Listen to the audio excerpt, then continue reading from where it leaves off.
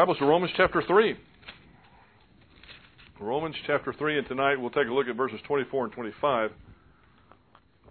But in our study of Romans, we've reached a point, that our unit of Scripture that Martin Luther called the chief point, and the very central place of the epistle, and he said, and of the whole Bible. And while it would be difficult, but more effective probably, to study Romans 3, 21 through 26 in one setting, it would challenge even the most dedicated of Bible students to sit for that long.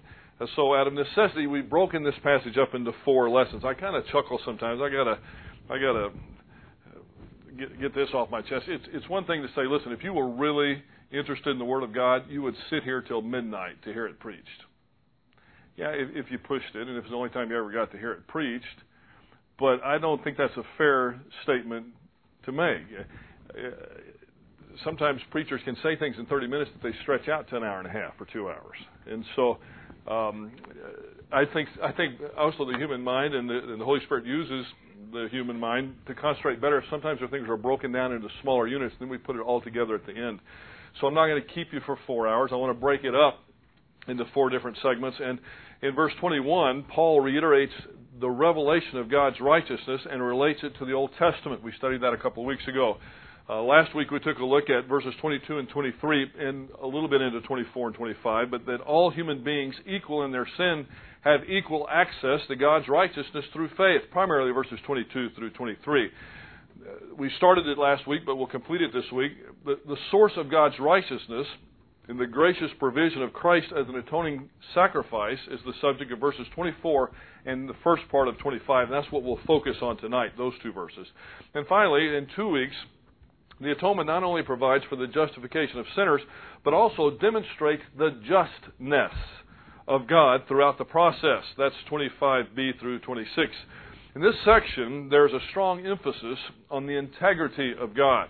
And by integrity of God, I mean His always acting in complete accordance with His own character, the integrity of God. Now, for context, let's read the passage. And starting in verse 21, Paul says, "But now, apart from the law, the righteousness of God has been manifested, being witnessed by the law and the prophets, even the righteousness of God through faith in Jesus Christ for all those who believe. For there's no distinction.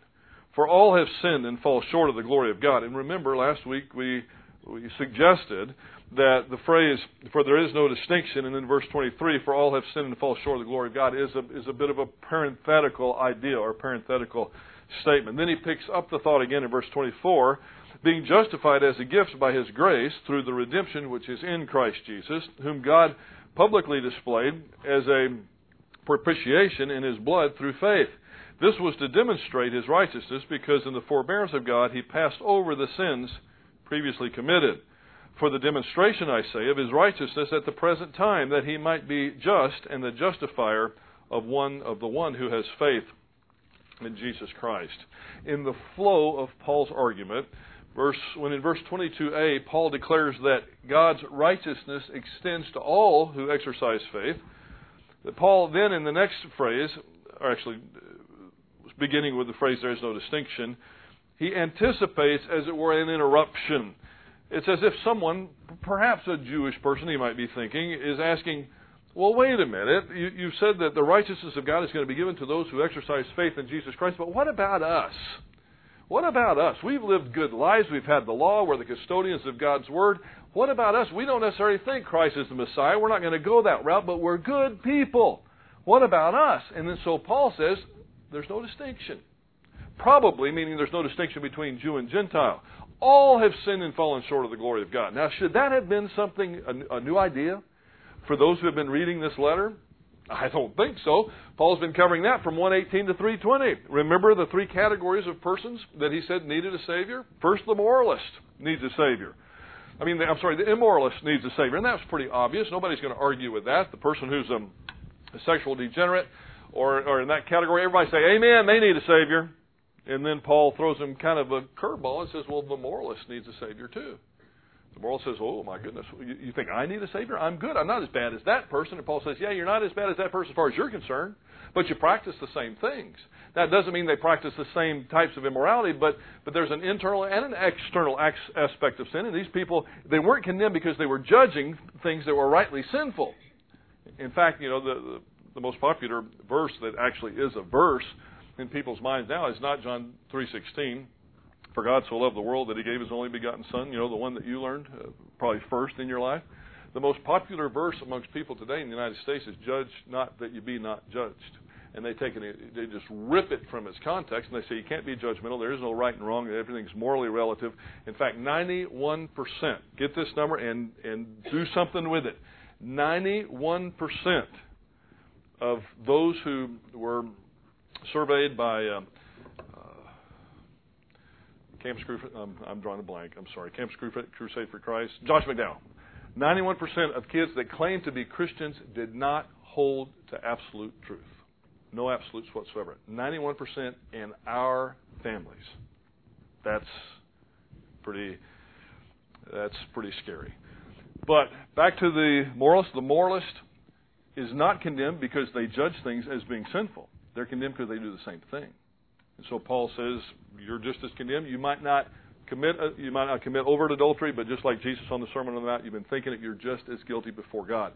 There's one category of person that's kind of sitting in the background saying, I think I'm going to get out of this. I think I'm going to be the category that doesn't need a Savior, and that's the Jew. And Paul says, oh, by the way, Jewish person, you need a Savior too.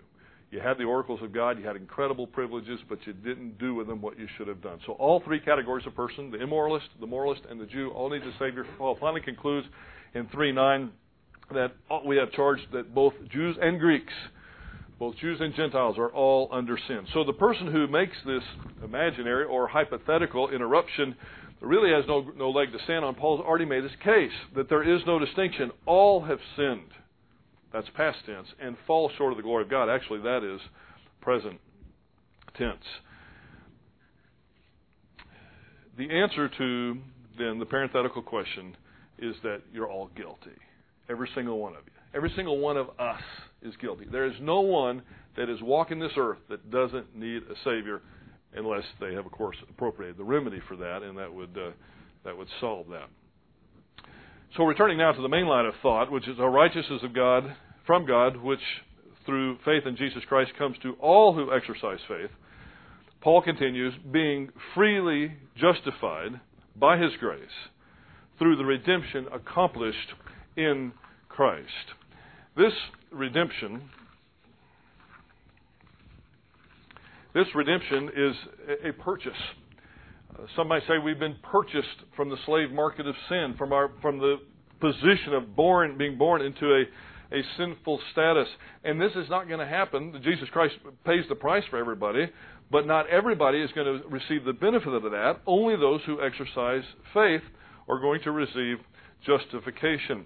And when used here, just like in Romans 3:24, in the dominant forensic sense, to justify means to declare righteous. And justification might be defined as that gracious act of God, whereby on the basis solely of Christ's accomplished mediatorial work, He declares the sinner just. Now, you may not say that to your family and friends unless you're trying to impress them tomorrow, but what I want you to understand is when we're declared righteous, when we are justified before God, it does include forgiveness of sin, but it's more than that. It's being declared righteous. So there's a negative aspect, which sins are removed, but it's more than achieving a status of just as if I had never sinned. You're being declared righteous. You're given a righteousness that's compatible with God's righteousness, and that is what justification means. Justification is a matter of imputation or reckoning or charging. The sinner's guilt is imputed to Christ, and then Christ's righteousness is imputed to the sinner. This is done freely. It means as a gift, without payment made by the one who receives it, without any human merit. If the sinner is to be declared righteous at all, it will have to be freely. For it's been shown in 1:18 through 3:20, as measured by the standard of God's requirement, human merit is impossible. Man cannot earn the great and basic blessing of justification. We can only accept it as a gift by grace. Grace is one of the most important words in your spiritual life. Now, up until now, you may have wondered, is it really a necessity for me to understand what justification is? Yes, it is. And I'll tell you why. Because you can't run out and attempt to apply doctrine or biblical truth on a high level without a foundation of theology to back it up. You just can't do it. Now, you can apply some truths, and I hope you're applying the truths that you're aware of. But before you can say, well, I understand grace, I appreciate grace, I live by grace, then you have to understand the foundational underpinnings of that. And one of the foundational aspects of grace is we have to know where we came from. All of us were born sinful. All have sinned and fallen short of the glory of God. When we, by grace through faith, accept Jesus Christ for the forgiveness of our sins and to receive eternal life, when we do that, God freely bestows upon us unmerited favor. He gives us God's riches at Christ's expense, and somebody had to pay for us getting it. That's probably the main point I want to make tonight. We'll make it when we get in the middle of verse 25. Somebody had to pay. This is not it's free to us, but it costs God everything. And until we really get that, you're not going to live in a way that you really want to live before God. There's always going to be some frustration in your life. As soon as, if you just for a second, even just a little bit, think that you had it coming to you. I'm a good guy or I'm a good gal, I got this coming to me. You're just not going to move in your spiritual life the way that you really want to move, the way I know you want to move. And that's more and more toward Jesus Christ every day, toward a greater love and appreciation for Him every day. Well, if you want to really appreciate Him, you've got to know what He did for you. You've got to know. That's why sometimes the communion service will be very meaningful to you, and sometimes it won't. And in a manner of speaking, you can kind of evaluate yourself and how you've done since the last communion service by how real the next one is. If your mind has wandered, if your life has kind of wandered away from Christ, if you've quit appreciating what He did for you, then the next time you remember Him, it's not going to be as memorable.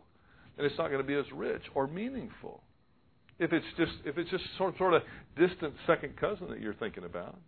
It'd be no different than going out to the Veterans Memorial Cemetery next week and visiting the headstone of Dennis Meekins. A couple of you would know who that would be. For a couple of you, it would be very meaningful. Because you've got pictures of him in your home. I mean, that's my father-in-law who's with the Lord, the kids' grandparents. Very meaningful for them because he means something to them. They have fragrant memories of him. They consider him all the time. He did nice things for him. Taught my kids how to ride their bicycle and how to throw a baseball when I was unfortunately too busy to do that. At least thought it that I was. Spoil the kids with candy and soft drinks and everything. And so as soon as their mother came back, we picked them up from going out on dates, then he would catch it, and he'd do it again the next time, even though he caught it the first time. Well, we appreciate going out and visiting his headstone because we know him. We can appreciate what he's done. Well, how about Jesus Christ? If it's been a long time since you've considered what He did for you, I'm not talking about just in words. I mean, really sit down and consider that He gave it all up for us. If it's been a long time, then I'd like for you to consider it afresh now, tonight, tomorrow, the next day, and the next, and pray about it and thank the Lord, thank God for the sacrifice that He made of His Son. That's the application to this. If you go out and you just impress your friends that you know the definition of justification and they don't, you've lost.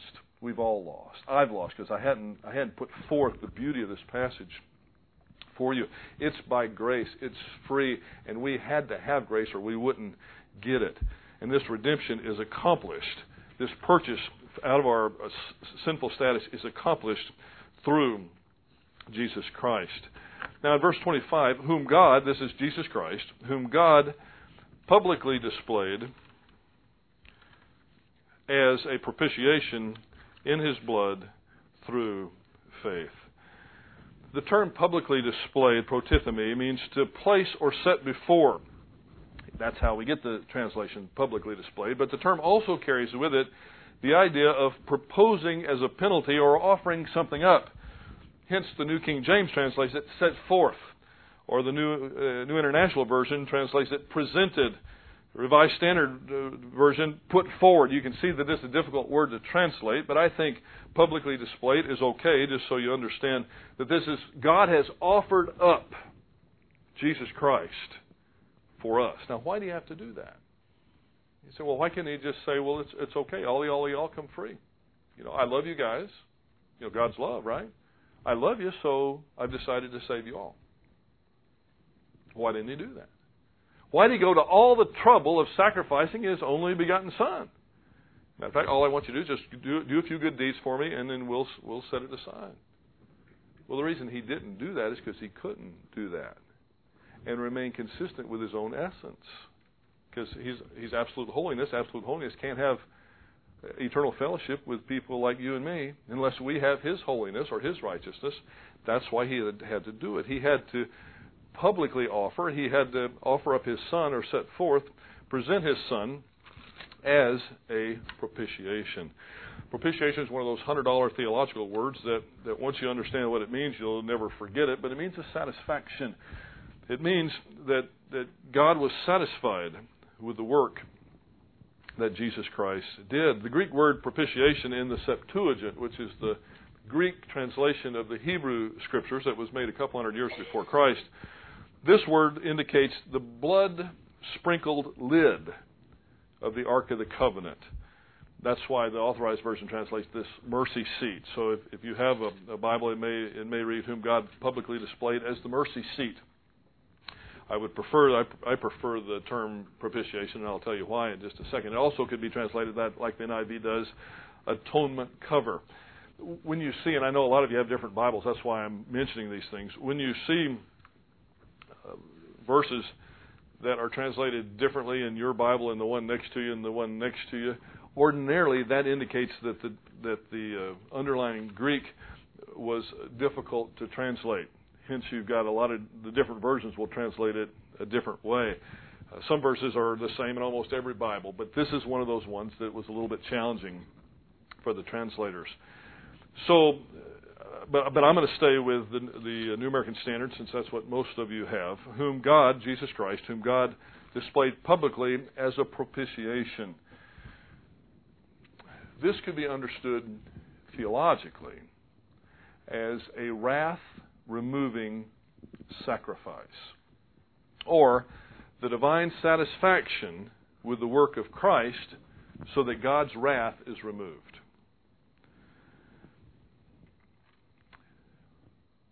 In the 21st century, and certainly toward the middle or the end of the 20th century, that idea of God's wrath is one that we all, I'm talking about we as a human race, kind of wanted to set aside, and we didn't want to think about. We wanted to focus on certain aspects of God's essence and his character that we were comfortable with, like love. We wanted a loving God, but we didn't want to think about a God of wrath, a God who hated sin. Matter of fact, we have an idea in our head that hatred is a sin, so God couldn't really hate sin. It had to be anthropopathic. He really doesn't hate anything, right? No? And that's not the way I would view the text. If you're going to say something's anthropopathic, you better have a better reason than that. No, God does hate sin, and you better hate sin too. You know, it's okay to hate. You just better be careful what it is you hate. And now, if you hate another human being, then you're sinful. But if you hate what another human being does sometimes, then you're just having the same attitude that God has. So yeah, it's okay to hate if you hate like God does. God hates sin. And he hates it so badly that his wrath or his anger has to be poured out upon it. That's what Paul says back in the first part of this whole section, beginning in 1:18. The wrath of God has been revealed from heaven against all ungodliness and unrighteousness of men who suppress the truth in unrighteousness. So we've got this problem. And it's called the wrath of God. Some of your Bibles might translate it the anger of God. And it's directed toward sin. And guess what? You know, you've heard this phrase probably all your life, God hates the sin but loves the sinner. Well, actually, there are passages that talk about God hating the sinner. Now, it's because that sinner is so identified with his sin that the two can't be separated. But God has judged the sin without condemning you unless you want to remain attached to it.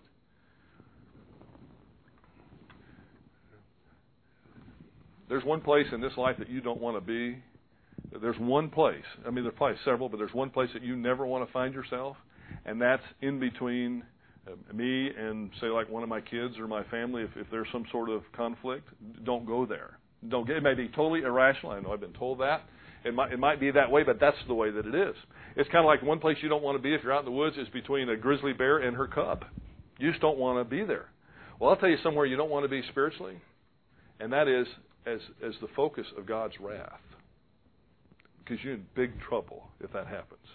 And And so God had to do something about this. And that's what the propitiation of Christ was. That's what his atoning sacrifice was.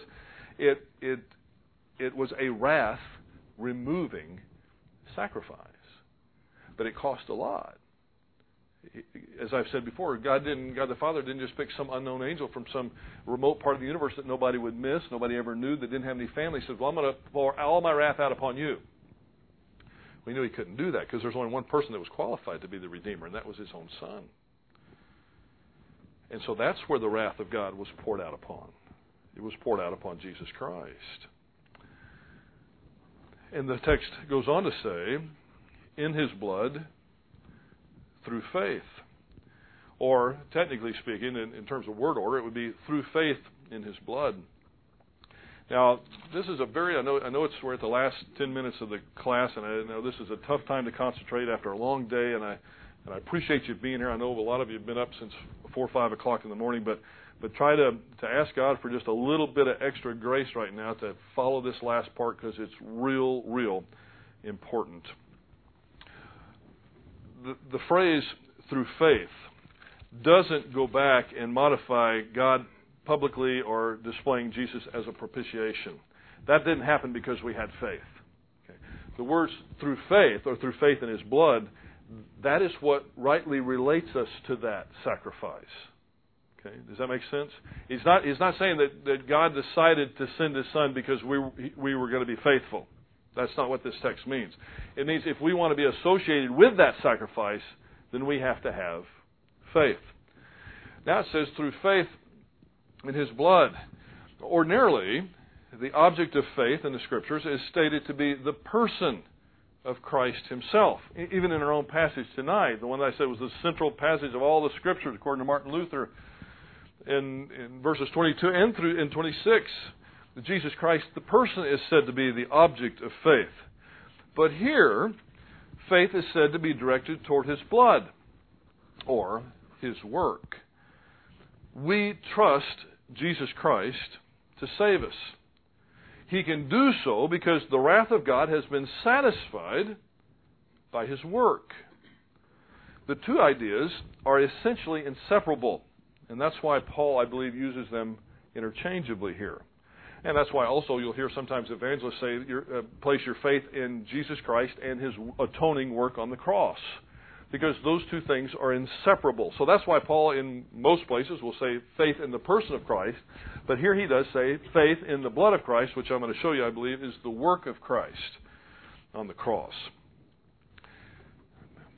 There's been a lot of what I believe is sloppy theology and resultant sloppy hymnology when it comes to this phrase, the blood of Christ. By referring to the blood of Christ, Paul here refers to his work on the cross, the substitutionary sacrifice that he made. There's been a lot of argument historically about this. I want to say not so much today. When you attend seminary, you would have a Greek professor in the New Testament department, somebody like Professor Johnson back there, that would give you an assignment, say in the book of Ephesians. I know that's one of the things, I assume they still do that, they write exegetical papers. And one of the things that you do in writing that exegetical paper is you got to come up and show the professor, I think, 2 or 3 exegetical problems that you'll deal with in a passage that has been chosen for you. Usually, I think in that class, it's one that they've assigned to you. Well, I remember having a passage in Ephesians where this phrase, the blood of Christ, came up. I knew that there was a historical argument about the meaning of that phrase, so I went to Professor Hall Harris and said, I would like to do that as one of my exegetical problems. And he said, do what? And I said, I would like to argue what my view is on what the blood of Christ means in this passage. And he said, well, what's your view of the blood of Christ? And I said, well, I believe that the blood of Christ in this passage is a pregnant verbal symbol for the entirety of the work of Christ on the cross. That's from the Theological Dictionary of the New Testament. And he says, well, yeah. He said, what's the problem?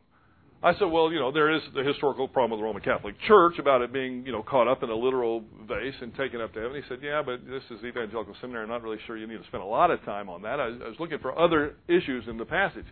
I said, well, there's also been a lot of discussion at Dallas Seminary back in the 50s and 60s over this issue of the blood of Christ. And, and it created a big stir He said, well, what was that all about? And I told him, he said, he wasn't really aware of those things. You see, so sometimes we get wrapped up in arguments and discussions that really aren't arguments or discussions anymore. He said, well, if you want to argue that, go ahead.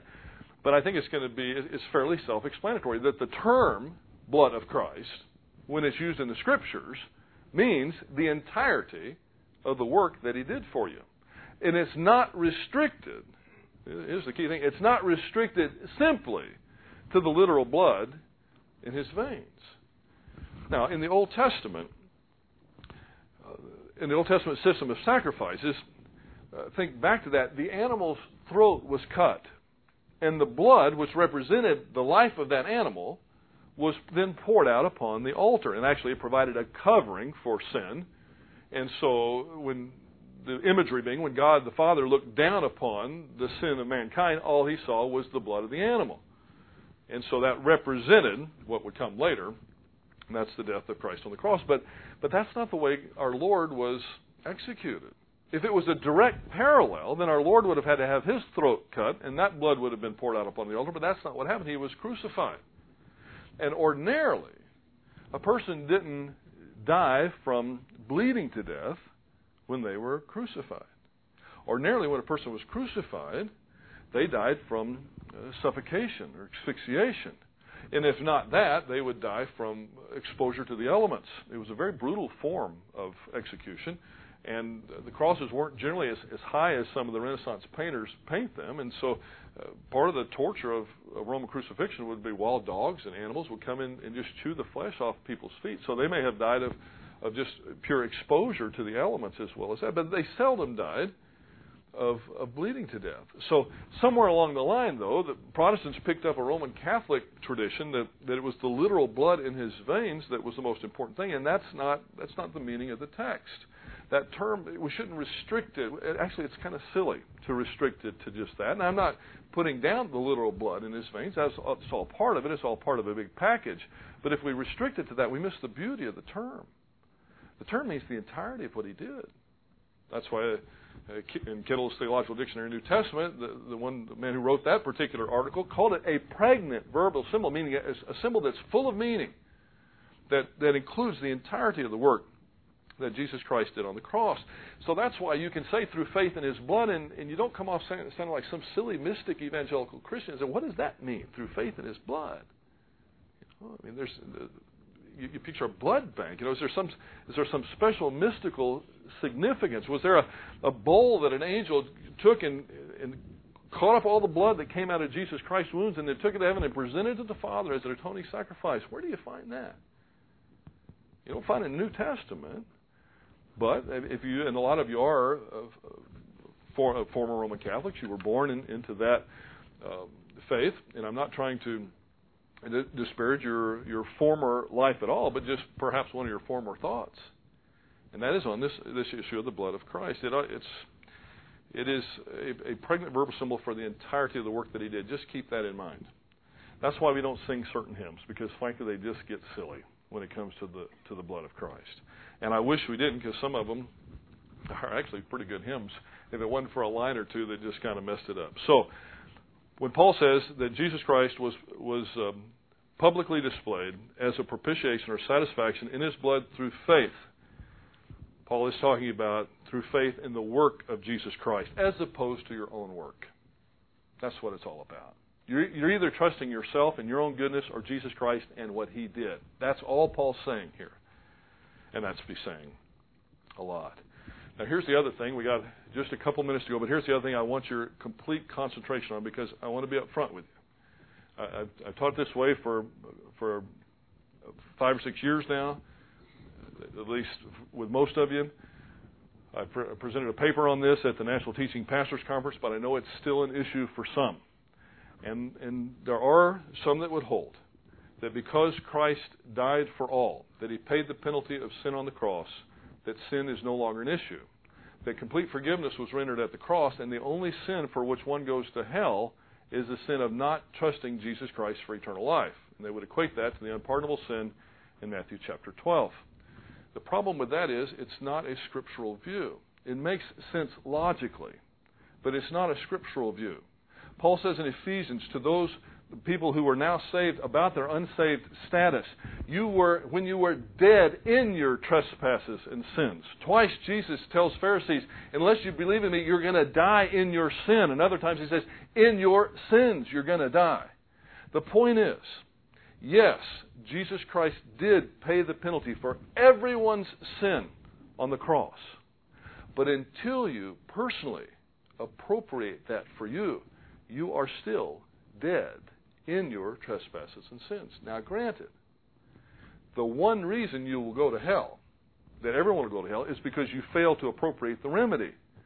But when you're at the judgment, at the great white throne judgment, yes, you're still in your sins. And there are a lot of ramifications for that. Now, look at this passage carefully.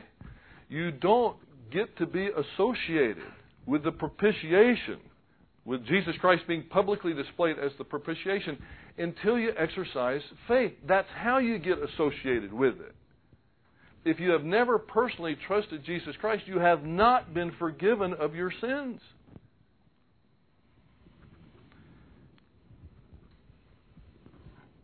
And I believe that's what Paul's doing throughout the entire argument in the first part of Romans. That's why he says, for all have sinned and fallen short of the glory of God. If it wasn't an issue anymore, people say, well, in the Old Testament, Jesus Christ hadn't died yet, so people are still in their sins. Yeah, I can maybe understand that. This is not an Old Testament passage. This is a New Testament passage. Christ has already died. He's already paid the penalty for sin. So why is Paul spending so much time on it? I was at a conference, and a very well-known theologian stood up and challenged me on it. He said, you're spending a lot of time on sin in this argument. Well, I said, that's all I'm doing is presenting the argument Paul made. He's the one who spent a lot of time on sin. He's the one who spent 118 through 320 telling us we're all dead because of our sins. Now, here's the deal.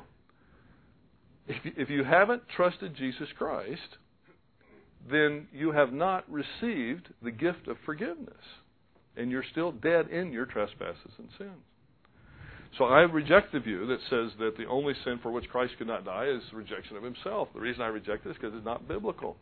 I'd be happy to talk to you about it, but it's not biblical. And so that's why I reject that. Bottom line, though, is that the issue is not to clean up your life. I don't want to say if you could quit sinning, then you would end up going to heaven. It's already too late. The issue is Jesus Christ. But let's don't go farther than what the text would let us go. We must exercise faith in Christ and faith alone. By works or human effort, no one has ever been saved or will ever receive everlasting life or reach everlasting heavenly glory. The bottom line is that the price paid for us in this propitiation, the price it cost God to cover up that wrath, was extremely high. It was as high as it gets. I would pray that we would remember that and live every day as though we really appreciated that. Heavenly Father, we thank you for these passages that are so heavy in theology, but at their conclusion, we realize that are so rich in their application. Father, we thank you that you put forth your Son, that you offered up your Son as an atoning sacrifice, as a satisfying sacrifice to cover up your wrath, so that we, through faith in Jesus Christ and his atoning work, might have a relationship with you that will last forever and that will be in a state of eternal bliss. But Father, at the same time, we think of family and friends who might not have made that decision, and we pray for them. We pray that we would be bold and we would appreciate our own salvation enough that we would go and talk to them about theirs. And may the Holy Spirit go with us, and may you be glorified by it. And now, Father, we pray that you would dismiss us with the riches of thy grace and peace and mercy upon us, for we ask it in Jesus' name. Amen. Again, one of the books on